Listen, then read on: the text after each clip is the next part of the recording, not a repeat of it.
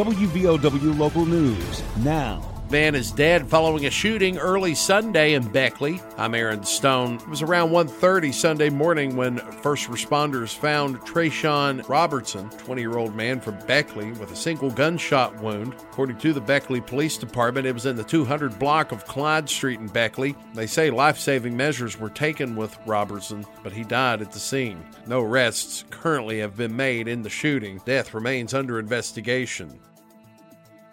Medical emergencies are never expected. They just happen. And when they do, it's critical to know that the skilled emergency medicine specialists and advanced diagnostic technologies at Logan Regional Medical Center are nearby. With imaging, laboratory, and surgery services close, you have access to all the resources you need for high-quality emergency medical care. Logan Regional Medical Center. Be well, live well, that's why we're here. For more information, visit LoganRegionalMedicalCenter.com. Almost $14 million has been awarded to repave all 4 lanes of Corridor G from Myrtle in Mingo County all the way to the Logan County line. The paving project is about 6.85 miles of road, according to the Department of Highways. In a statement, they say that the project to repave Corridor G has been awarded to West Virginia Paving Incorporated $13,882,788.35.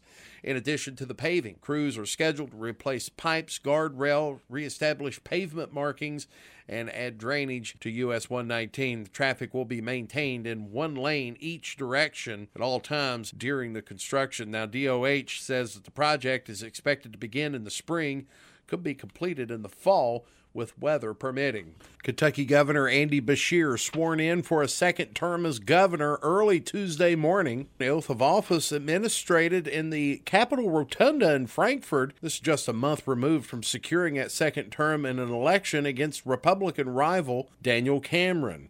Flanked by his wife and children, Beshear was administered the oath by Deputy Chief Justice Pamela Goodwine from the Kentucky Court of Appeals. I, Andrew Graham Beshear, do solemnly swear that I will support the Constitution of the United States and the Constitution of this Commonwealth. That I will support the Constitution of the United States and the Constitution of this Commonwealth. During Beshear's first term, he navigated the COVID-19 outbreak as well as natural disasters, with tornadoes damaging the western part of Kentucky and floods in the eastern part. During his speech following the oath, Beshear looked to the future. I am enthusiastic, excited, and hopeful for all we will accomplish for this Commonwealth.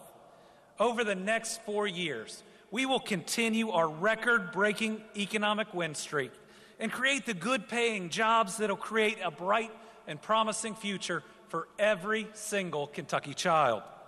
We will invest in our educators, continue building what were thought to be impossible infrastructure projects, and run high-speed internet to every home in this state.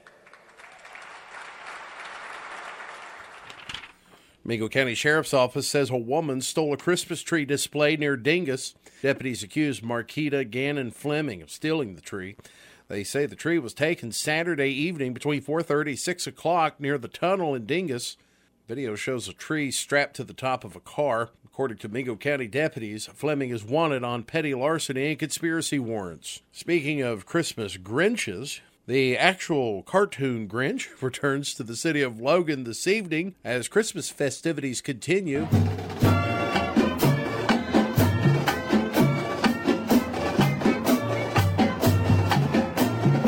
Monday night, Marshall University's marching band, the Marching Thunder, returned to Logan, grand marshals of the parade in downtown Logan.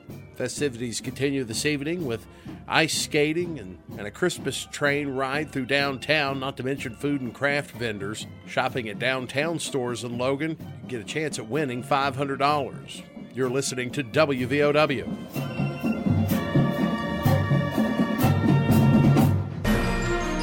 Coalfield start the day with the morning news. There was no indication from the company's leak monitoring system that their main water line had a problem last month on the west side of Charleston. The nearest monitoring point to this leak was about a block away.